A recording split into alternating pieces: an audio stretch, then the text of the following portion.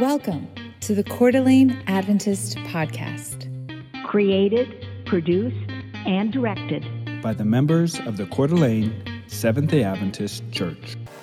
To connect, to grow, to worship, to reflect Jesus. Let's discover what we can do together. Together.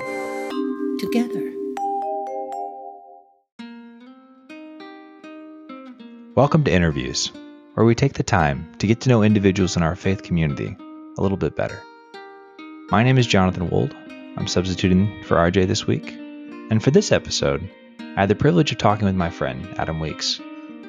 We start the conversation focused on getting to know him as a person outside of school. We talk about his experience growing up in a ministry family, some of the milestones in his faith journey, what's hard about being a principal, and where he sees God leading next. Let's get to know him a little bit better. Thank you for joining me tonight, Adam. You're welcome. It's good to join you. So I'm excited about doing this. This is kind of a unique opportunity. You've been a principal here at Lake City Academy for, 4 years now?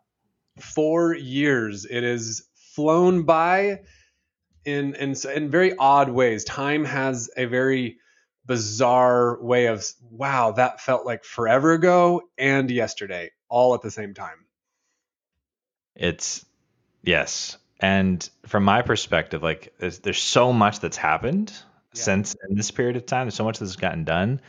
And at least from my point of view, I don't know how you're feeling about it all yet, but it feels like you're just about at the end of a race. Mm-hmm. You're getting ready to pass on the proverbial baton. Right. I think we're going to have an actual baton. Okay, good. I think we're going to try to find an actual baton, and Doug is going to come, and it's going to be great. That's awesome. So I'm presuming and hoping that there's a change of pace for you on the other side. That is very much the hope. That is a significant reason for making this life-altering decision. Yes. Good. So my hope tonight was to take some time to set aside your identity as a principal, which is how most of us know you, and just talk about you as a person and and importantly within the context of this podcast, like as a child of God. So we'll set aside and thanking you for all that you've done for this church and this community. So one of the things I'm curious about, it's interesting to look back at our childhood. And it's hard. Some people remember this a lot better than others. But I'm curious, when did faith start to become, as far back as you can remember, when did it start to become something that you were conscious of? Any early memories of God and your relationship with Him, or who He was or who He is, and that stands out to you? My dad was the youth director in the Carolina Conference. My earliest memories, I do remember when I was 2, we moved to the Southern California Conference. My dad was the camp director at Camp Cedar Falls, and we were there for a couple of years. I remember that vaguely. A few memories there. There was a bear that I remember feeding chocolate kisses to. His name was the bear. Okay, so it was a friendly bear. Friendly bear. The camp owned a bear. Well, I think like some lady. Anyways, long gotcha. Story. And then, more like as a child, a lot of my memories come from living at Camp Nasoka Pines there in South Carolina. And there was some very, you were around campfires with these older kids.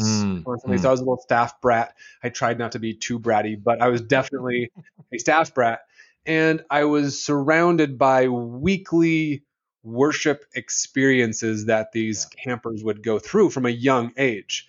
And so that was very much a part of who I was, and less me being asked how I felt and just doing the thing. My dad also did lots of mission trips. I think before the age of 10, I had been to Honduras 7 times or something on mission trips. And that was very impactful.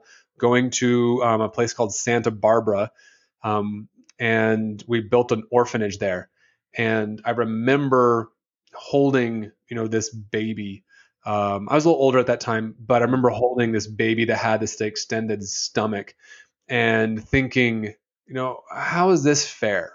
How is this fair that this child, this baby, could very likely not make it, and I get to leave this place and go home and be in a very, very comfortable environment. How old do you think you were?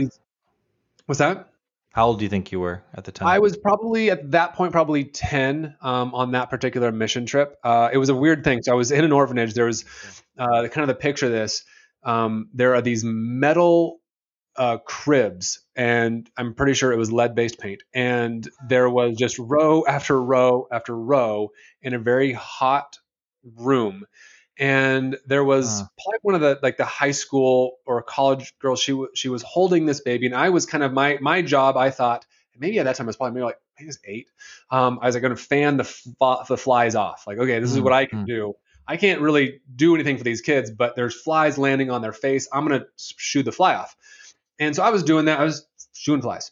And this girl, she was holding a baby not far from me, and someone called her out of the room, like, hey, come here. And she kind of looked around, and she wasn't ready to put the baby back in. And she said, here, Adam, take the baby. And I had never held a baby before. It was the very first time I ever held a baby. And so I hold this baby, and I'm by myself. And that's when I had that thought is, this baby has like this snot coming out of its nose. Wow. The stomach is extended. That's a sign of, malnourishment. And how is this fair? And that was very impactful from a young age. And I definitely, I think that's kind of the first where I truly struggled with faith from that experience. What did you do with that as a child? So you had that feeling. Did you talk about it? How did you process it? Yeah, I think I asked a lot of questions, and of your parents or staff, or probably parents. My dad, and I don't know at that time that I ever got later on. I took ownership of my faith and wrestled with that exact same scenario, but at the time, I think it just came to, life's not fair. There wasn't a real good way for me to wrestle with it at that time. And I think that was one of the places where I struggled with my faith from an early age. So you were born into a ministry family. Yes. And it's interesting that you make that distinction of it was less about talking, like you were just doing, like you're part of the ministry. It was my baptism would be an example. I don't know exactly what age I got baptized. I'd have to look back, but again, I was pretty young, and we were actually going back to visit that summer camp. And my sister's 5 years older than me, and there were 2 of our best friends, and they were both a couple of years, a few years older than I was. And it was kind of like, hey, we're visiting. How cool would this be for us to all get baptized? And I'm the youngest one there. And I don't remember anybody actually asking me, hey, do you want to get baptized? It was like, all right, we're starting classes now. And I did it. And I didn't complain about it. It wasn't something I didn't want to do. But it was like, okay, we're getting baptized. This is cool. But I didn't until later on have that truly moving feeling of, yes, I want to dedicate my life. Like, do you want to dedicate your life to Jesus? Yes, I do. I mean, it's just kind of like, of course I do. Like, that's just of course, that's what you do. Yeah. I'm complacent. I want to make people happy, and that was kind of the start. Was of course I want to get baptized. Yeah. So you grew up in a ministry family. You also had the mission trip experiences. Yes. Was there a time where like you didn't have to do ministry or be involved in the routine? Like, did you get a break? So my dad, he kind of finished the ministry as far as his formal being a youth director at that. We lived in the Carolinas. And he then took a job helping a friend of his in California run a political campaign. It's for state assemblymen. And so we flew out. We actually lived with his family for a little while we were figuring out what we were doing. And this was in the Loma Linda area. And he ran for state assembly. And the idea was that if this guy won, that my dad would be part of what he was doing on his staff. He didn't. The gentleman didn't win. Was it and close? so it was close. I remember it was a very big thing for me. I remember staying up late and all the election stuff. It was kind of crazy. It was such a totally different thing than working at summer camp. How old do you think you were then? That must have been I was 11, because I think I was probably 92. Yeah. So I was about 11 years old around then. Well, maybe a little earlier. I don't know. It's all blends in. Sure. It must have been. It sounds like that was after some of the mission trip experience, though. Yeah. That came in later. So my dad, he began working for this hospital, and it was a public hospital, or a private hospital, not a Christian though, and he was a chaplain there. And part of him being chaplain, when him agreeing to be chaplain there, was that he'd get to do these mission trips. And on those mission trips was when I went to Honduras so many times. Okay. So that came when we were in California. And at that time, I started attending Loma Linda Academy, and I went there from like first grade, all the way through. I had a couple breaks, but that was very much kind of the Adventist Mecca there. And so I don't know that I really had a break. It was just now we go to church. Yep. So it's always interesting, at least in my experience, to talk about this idea of conversion and like how and when it happens. And while acknowledging that, like, first, it's a very personal thing and it can be very different for individuals. Is there anything that stood out to you or stands out to you as like a point or a milestone where a switch flipped? A couple. So my parents got divorced in 92 as well. And so I was, fifth grade, fourth grade, somewhere around there. And that was obviously pretty traumatic. As far as divorces go, it was really good. Both my parents, still got along well, but they ended up divorcing. And I went to a church, and it was actually at the time a pretty progressive church. It was actually called Celebration Center. You talk about those celebration churches, like this was the Celebration Church. The Celebration. Nice. It was the one. As far as I know, I don't know if the history of calling churches celebration churches, but it was Celebration.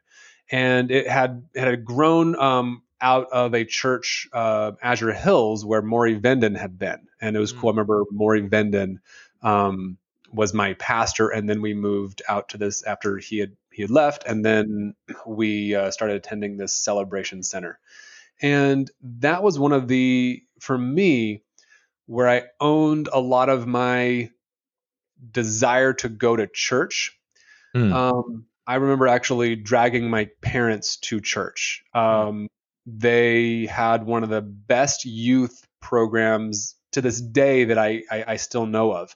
Wow. Sabbaths, there was, like Jungle Sabbath and Space Sabbath, Safari, just all these kind of things. And they just went over the top for their kids. And I still look back on those incredibly creative individuals. I was a King's kid at that time, and there was this program, one of these King's kids, and we'd put on these skits. We put on these Bible skits. And so every Sabbath we'd dress up in Bible costume, and there was a new script that we would learn. And we would do these skits for the other kids. And I have to go. I have to be there. I had a commitment. And so I was literally, like I said, dragging my family to church. I mean, they wanted to go too, but like, hey, we're going to do something on the weekend. Like, no, I can't. Like, I have to go to church. And so I really made it my own, a lot because of the friend group that I had, but I feel like I had a responsibility, and I really enjoyed it. And it was an amazing youth program that they had. When you think about that, and from that perspective as a kid, what was impactful to you about it? Like what stood out to you? Because now as an adult, you can look, you have context for what's involved in children's ministry, et cetera. As a kid, like what impressed you about it? Like why do you think it had such a positive impression on you? There were people that truly lived their faith. It's how I saw it. That they were very creative, and that it didn't have to be boring to be a Christian. You could have fun and love Jesus at the same time. If I look back a little bit, like I said, I grew up fairly conservative. I remember obviously there's paradigms of how conservative, Sure. but we were in the Yeah. Carolinas, and it was very much, what I remember is like, you can't touch the water on Sabbath. And then as I got older, it's like, okay, well, you can touch, your feet can go in. And then as I got older, it's like, well, you can go to your knees. Yeah. And remember that. somewhere along in like high school, I don't know when it was, but like you could get in, but just don't have fun. Like it was this weird, weird thing of, well, what is, my relationship to why we do these things on the Sabbath. Like there was another one where I woke up one morning, not sure where everyone was, but I went to turn on the TV to, watch cartoons, and like, wow, these are really good cartoons. Like I've never seen any, like, where have these cartoons been all my life? Like, this is amazing. My sister walks in the room, Adam, what are you doing? And I was like, what do you mean? She's like, it's Sabbath. And I literally like looked up to the sky to see if I was going to get struck by lightning. And so I ran and like I hit the power off and like was just like panicked. Because in your experience then, was most of that messaging coming from your family or from the church as a whole, or like where? I don't know exactly. It was kind of just all of it. Probably my family would be the most impactful. But that's just not what you did. You that you don't, it's Sabbath. That's not what you, and it was bad. Like it was a big deal. So I think it was kind of all of it. It was the people I was around. It was just everyone around me, believed in more of that conservative way.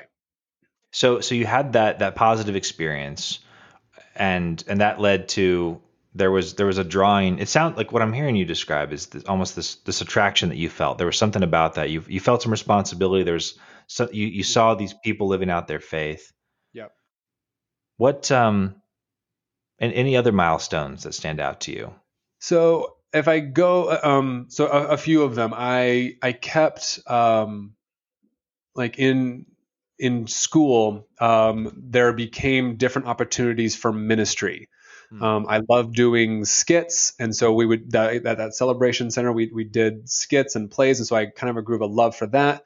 But for Christian ministry and kind of a praise team, I was actually my junior year in high school. I was in a class called the witnessing class. Wow. There's like 12 of us, and did you sign up for that class, or was it? I signed up for it. It's something I definitely wanted to do. And why did you want to do it? It was kind of something new and creative, and at that time, my junior year, and even before that, I definitely felt some of that being on fire for God. We went to a prayer conference. I remember there was one at Andrews at the beginning of the year. So we were at Andrews for a full week out of doing a prayer conference, and we spent a lot of time praying. It was, we do these different spiritual like retreats at the camp. And actually, I can connect that back to meeting my wife. So Loma Linda Academy was, I was at Loma Linda Academy, and we went and did a week of prayer at Sacramento Adventist Academy as part of this witnessing class. And we actually, we did their week of prayer, and I was one of the speakers for it. And Katie and I connect our first, interaction with that, and then other things that the schools would do, That's cool. leadership conferences, football tournaments, and things like that. And so later on throughout the years, we kept kind of running into each other. But our very first connection was when I did that witnessing class. And then I was actually at Loma Linda University. I was a teen minister. That was something that they had. Doug Mace had this. He was the youth pastor there, and he had this teen minister program we kind of took care of the Sabbath school, in a very large Sabbath school, but he did a lot of stuff for us. And I was actually asked to be an elder, like a youth elder, but a regular elder of the Loma Linda University Church. But right at that time is when I went to Hawaii as a task force worker. So as soon as I graduated from high school, my very next thing is I went to Hawaii as a task force worker, which was also very impactful. Just I'd been on mission trips and experienced other cultures by coming and visiting for a brief time. But this was kind of living that in Hawaii, and that was definitely an impactful. But I think when I, still, being at that point being a young adult, and then I came back from Hawaii and I needed to take some classes at a community college. I wasn't sure exactly what I was doing at that point. So I took world religions from at the community college. And I don't wear this as a badge of honor, but I think it is an interesting thought, is the best religion class I had ever was at a community college, which is a strange thing to think, because I went through, obviously, a good Seventh-day Adventist Christian experience. I had Bible classes all the way through. I went to La Sierra and Newbold College in England, and I went to PUC, and great religion professors.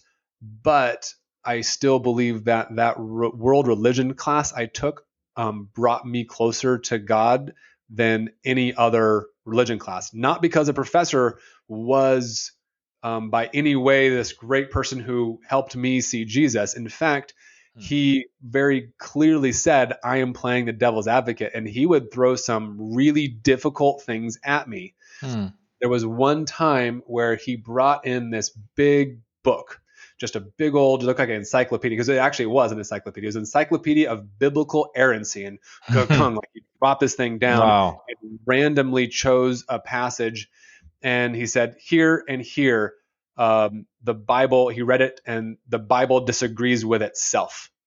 What do you do with that? And then I was like, and that kind of blew my mind. And then again, he turned to another one, here and here, the Bible disagrees with itself. What do you do with that?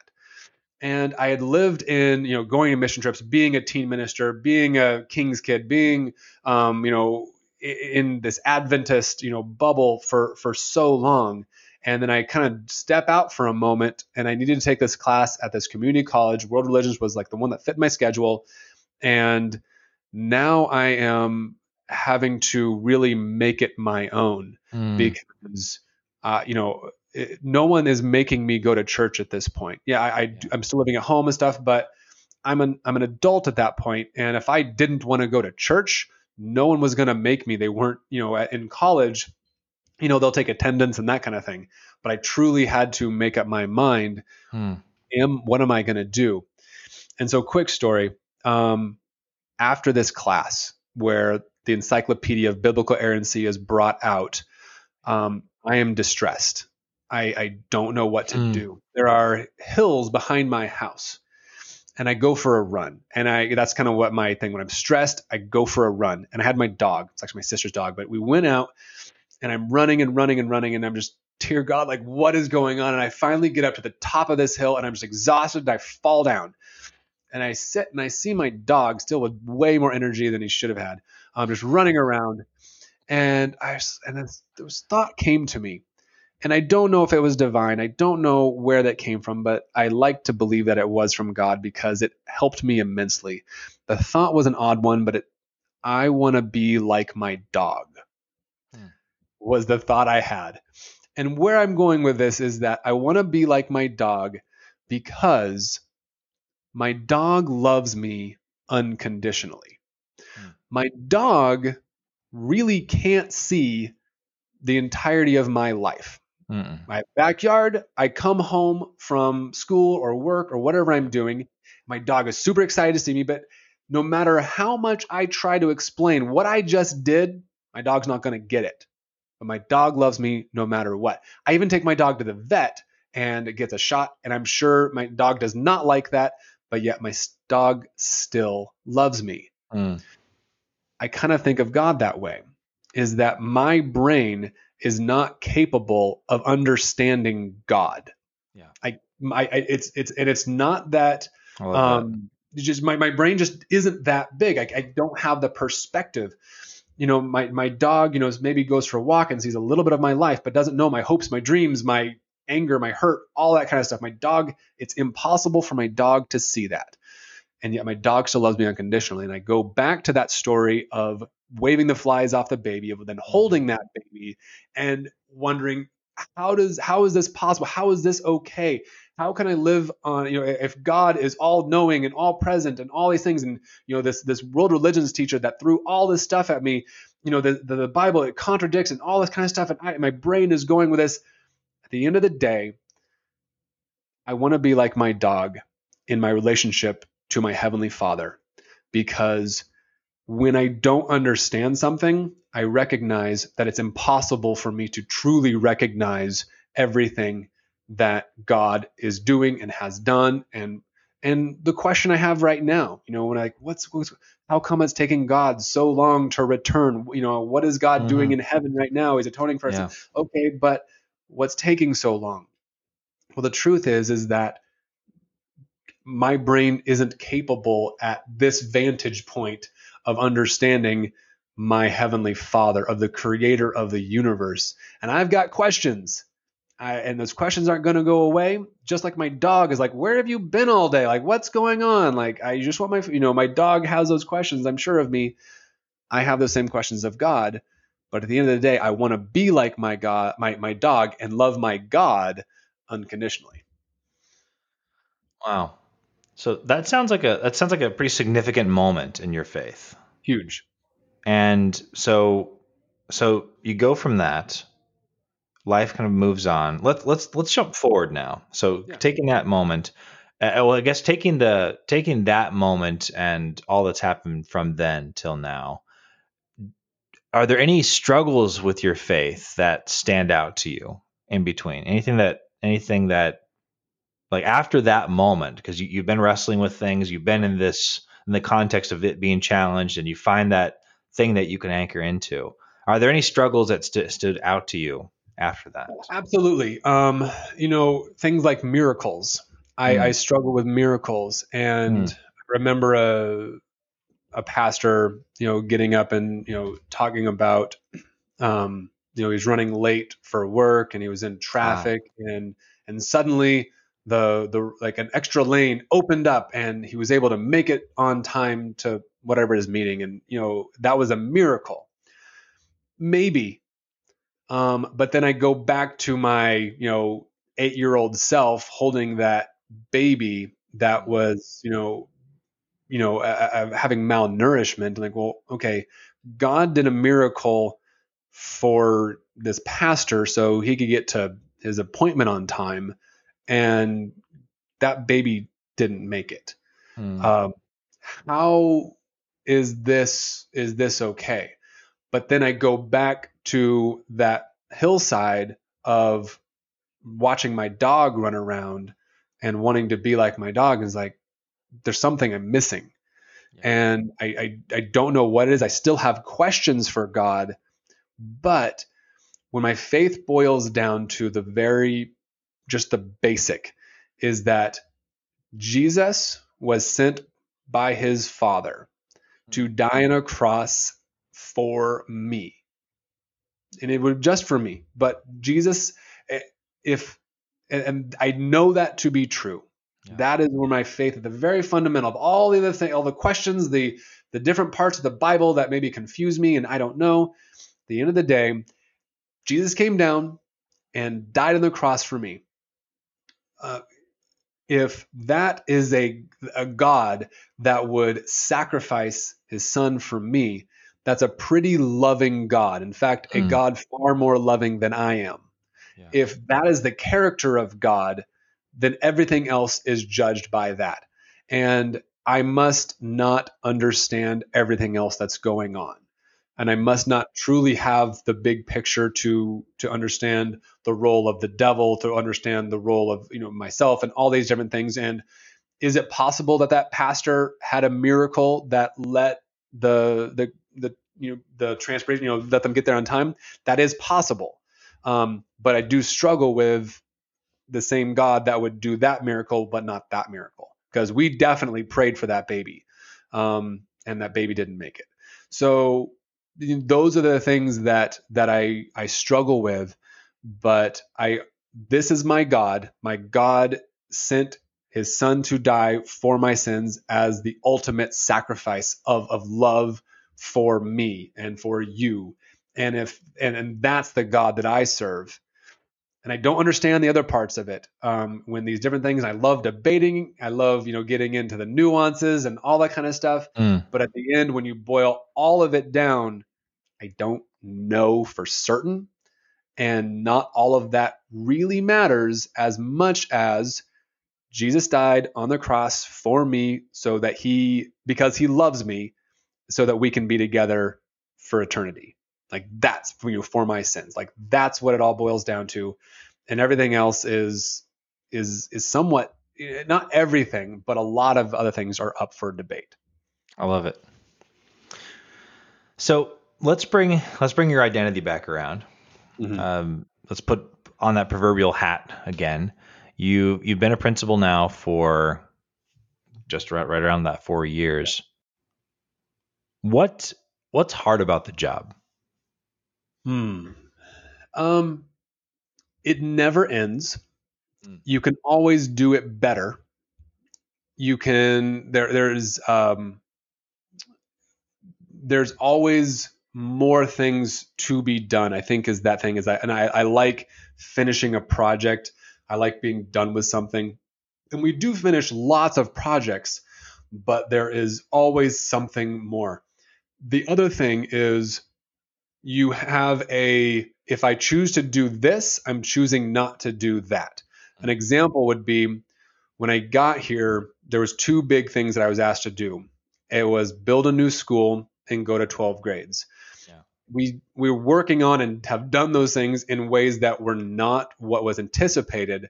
But because of choosing that, I haven't spent as much time solving curriculum problems as I'd like. I'd love to solve math. Like math is broken, which is a sad thing to say, but it's not where I would like to see it here at any school that I know of. Here at Lake City Academy, we have gaps in our math, and we've done a lot of things to make that better. But because we chose to say, hey, we're going to build a new school building because that's more important, or marketing, or the name change, or security. We did this security gate and all the cameras and all that stuff.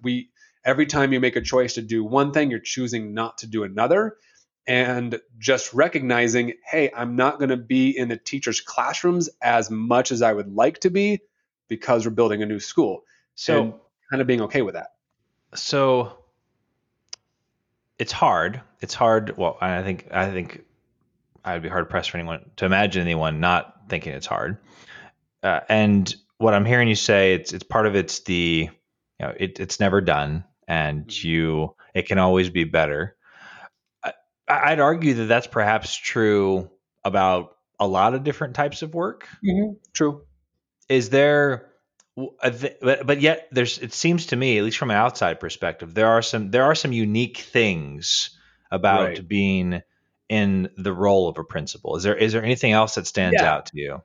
So it is an amazing thing that people pay money to drop off the most important things to them in their lives, their children. They drop them off for 180 days in a school year and say, please raise my child for these 8 hours, take care of them as I would.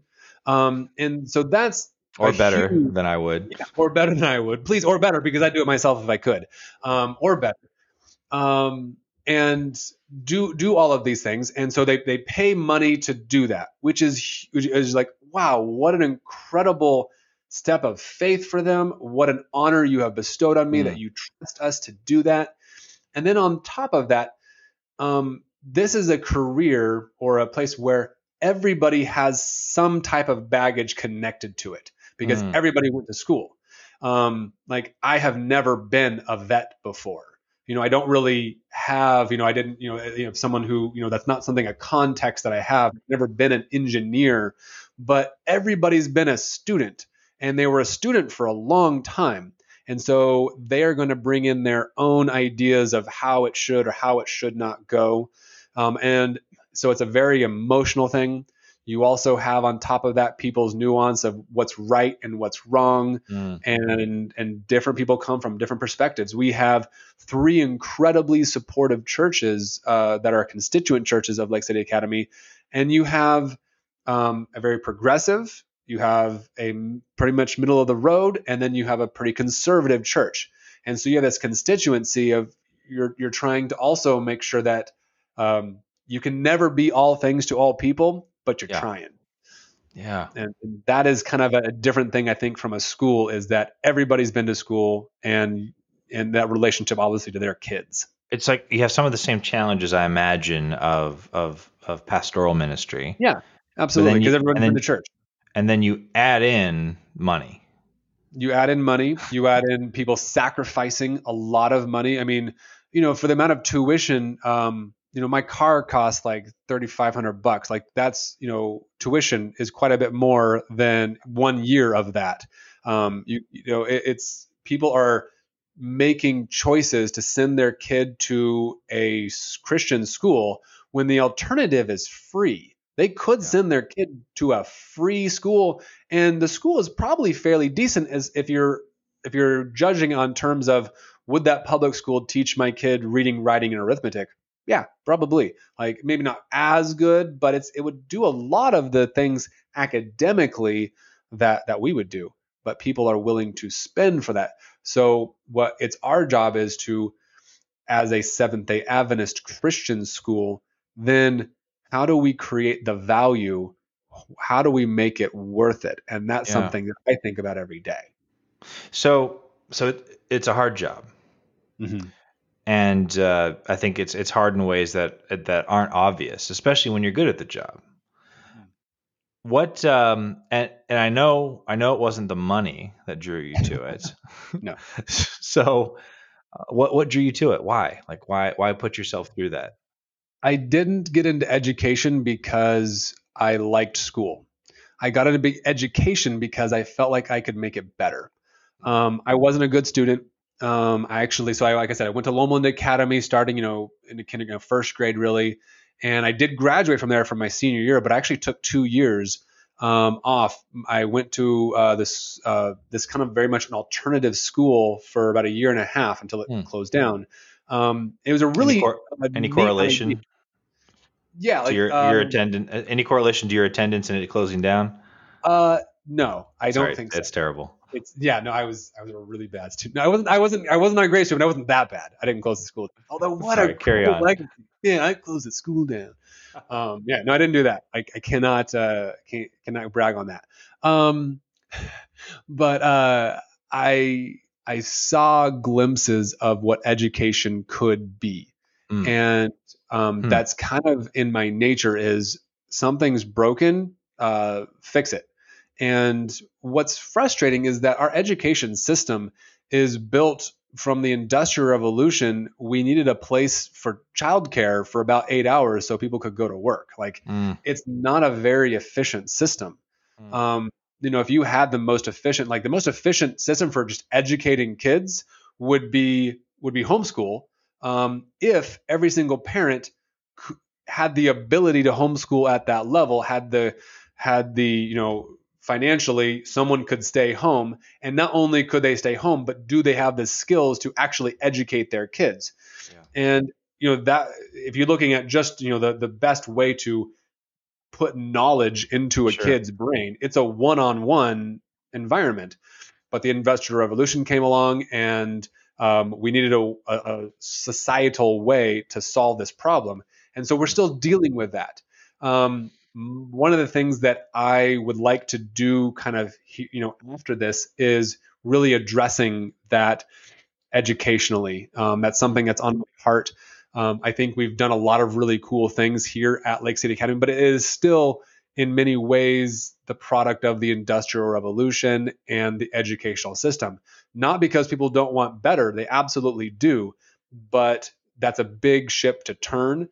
And society is very much based on, summer break. I love summer break. What a great thing to have a summer break. But if you're really trying to make kids, help them learn stuff, you wouldn't put in a summer break. That's a huge, 2.5 months. You lose a lot of ground with a kid. If you just, we're not going to read. We're not going to do math. We're just going to stop learning. We're going to stop learning. Yeah. And we're going to take a break for 2.5 months. Well, we did that so that we could farm. Well, my kids aren't farming. But we are still holding on to this idea of the summer. Do I want to give up summer? Not really. I love summer. At the same time, if you're looking at what the goal is of education, that's one of the things that you would look at. Oh, I can't believe you're like, well, that you have to make some tough choices, and that's something that really is interesting to me. One of the things that's been interesting to me recently has been I was listening to either a book or a podcast, and there's over the past year or so, I think you even shared some examples. I've been seeing how, because I grew up in the Adventist church myself, and there are a lot of things that I thought were unique about my upbringing, and like, all right, well, growing up as a fairly conservative traditional Adventist, we didn't go to movies. There are lots of things that you did and didn't do on Sabbath. And I was listening to someone the other day and describing a very similar childhood. And then and I looked after, and they weren't Adventist. Right. Like very similar, like didn't go to the movies, like music, like all these things. Like, wow, that's the same. And one of the things that struck me is, and I'm proud to be a Seventh-day Adventist. I'm all in, flaws and all. And one of the things that struck me is like, wow, how often do we just kind of follow along what some of these other churches are doing? Like, did we start that? Like, where did this, like, for instance, this idea of not watching movies? Most Adventists that I know watch movies today, and many of us didn't when we were young, for better or for worse. But where did that come from? And so when I hear you talk about the education system, it's like, how much are we kind of doing the same things that others do? One of the things that's discouraging to me is that I will go to these educational meetings put on by the Seventh-day Adventist school system, and I don't want to knock it, but literally in these meetings, we will talk about better ways to educate our kids, and we would do these things. So, for instance, standards-based grading. The report card that we currently have, the A, B, C, D, F, doesn't make sense. It's a very poor model for judging a kid's ability and judging their growth. It is not an ideal situation. Teachers end up playing these weird like numbers games and points games, trying to in some way be able to put on paper, what does this kid know, or what did they learn, or how fast did they do it? It's an antiquated system that we have much better tools in order to see where a kid is at. And so we see this, I'm like, hey, this is a bad system. We know how to fix it. And yet we've been, I go to these meetings and we're still talking about it. So all of these educators agree the report card is a bad system that we have in its current form. We have better ways to do it. There are some middle schools, model schools here and there that have great success doing it. But for one reason or another, we can't seem to make it. Now, I've been proud of the Upper Columbia Conference, and they are taking steps to do things like this standards-based grading. Cool. I'm really excited. I wish, there's things that I really wish I was staying here for next year. It's called MAP testing. I know, it's crazy. MAP testing does a really great job with standards-based grading and being able to help, hey, this is where a kid is, and this is where they need to go. And data points that are actually useful. We've used something called the Iowa test, ITBS tests. You probably took them, little bubble in. We did that this year. Those tests there's very little value as an educator that I've ever been able to have. I've been able to look at maybe an entire school or look at a student, but it gives you some information, but it's always older and not real accurate. And there have been ways to assess students much better than the Iowa test for years and years and years. And it just, for whatever reason, it's a big ship to turn. And there are things that we can do to better. So that's why I got into education, is because I saw these things like Iowa tests, even back as a student. That's what we took. And I remember thinking as a kid, why are we doing this? It doesn't impact how the teacher teaches. They don't teach any differently depending on how we do on the test, because the teacher didn't get the results for, 8 weeks later, 12 weeks later, and then the results never actually showed the teacher what they should be doing differently with that information. Yeah. So let's switch gears. and we'll start winding down with this, bringing this back to a personal level, so you've had, you've been immersed in ministry for the past, not just 4 years for this context, but for a long time. And you're wrapping up what you're doing now. So less about the details of what you actually do next, but where are you seeing God lead you as an individual? What's happening in your personal world? Yeah, you say, I've definitely, been ministry for a long time. I was even a young adults pastor for a while. I did mission work. It's something that has been a part of me. And as I've become an adult, stepping out of the shadow of my parents and making my religion my own, and no one was checking whether or not I went to church. And I definitely had an opportunity. I taught for 5 years at a classical charter school, and so I wasn't teaching at Adventist school at that time, and so no one was going to find out or ask if am I going to church. But I still did, because, like you said, kind of warts and all, I am a Seventh-day Adventist, and I believe it to be the best possible option for me and for my family, for my kids, and so I'm going to continue to be a Seventh-day Adventist. It's part of who I am, and where I see myself going hereafter is still going to be a Seventh-day Adventist.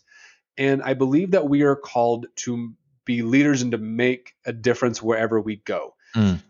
It will be difficult for me to not help the next community that I'm at. I don't know in what way that'll be. I don't know if I'll be, on the school board, or if I don't know if I'll be in education. I don't know if I might be principal again. I don't know what that is. But I do know that I owe a lot to my church. And so there is in many ways a debt to repay. I don't do that because there is a debt. I do that because I love my church, warts and all. And the place that we end up landing, I pray, in many ways, I'd love to land back up here because I love this area, but I don't know what God has in store for us. But I do know that when we choose a place to be, the church community will be part of that decision. And I've definitely been spoiled by this church community because it's just full of amazing, incredible people. And I'm going to take that with me wherever I go, because I have learned more in these last 4 years than I ever could have imagined. Awesome. Well, Adam, thank you so much for joining me, taking your time this evening. Thank you for all that you've invested into both the school and this church community. You've been an active member of the Coeur d'Alene Church. And thank you. I appreciate you taking this time with me. I've enjoyed being on the church board. Having this principal position has given me an interesting kind of automatic pillar of the community, whether I wanted to or not. And it's not something that I took lightly. By default of being, this church's, school, Lake City County, to being the principal, I was then looked at as that pillar. And I know I'm not going to have that same platform when, next time where as soon as I'm done here and going, but it has been a responsibility that I have felt very deeply, and I have benefited from tremendously. And so before I go, I want to thank this community for opening its arms to me. And I pray that the community does the same for Doug Zimmerman and his wife, April. Lovely people, amazing. And they're going to be coming up here pretty soon. And I have every confidence that this community will embrace them just like they embraced me and my family. Awesome. We'll have to have RJ will have to have him on the show sometime. Absolutely, that'd be good. Thank you very much. Special thanks to Adam Weeks for spending some time and letting us get to know him a little better, and to Jonathan Wold for the interview. For more information about our church, visit cdaadventist.org.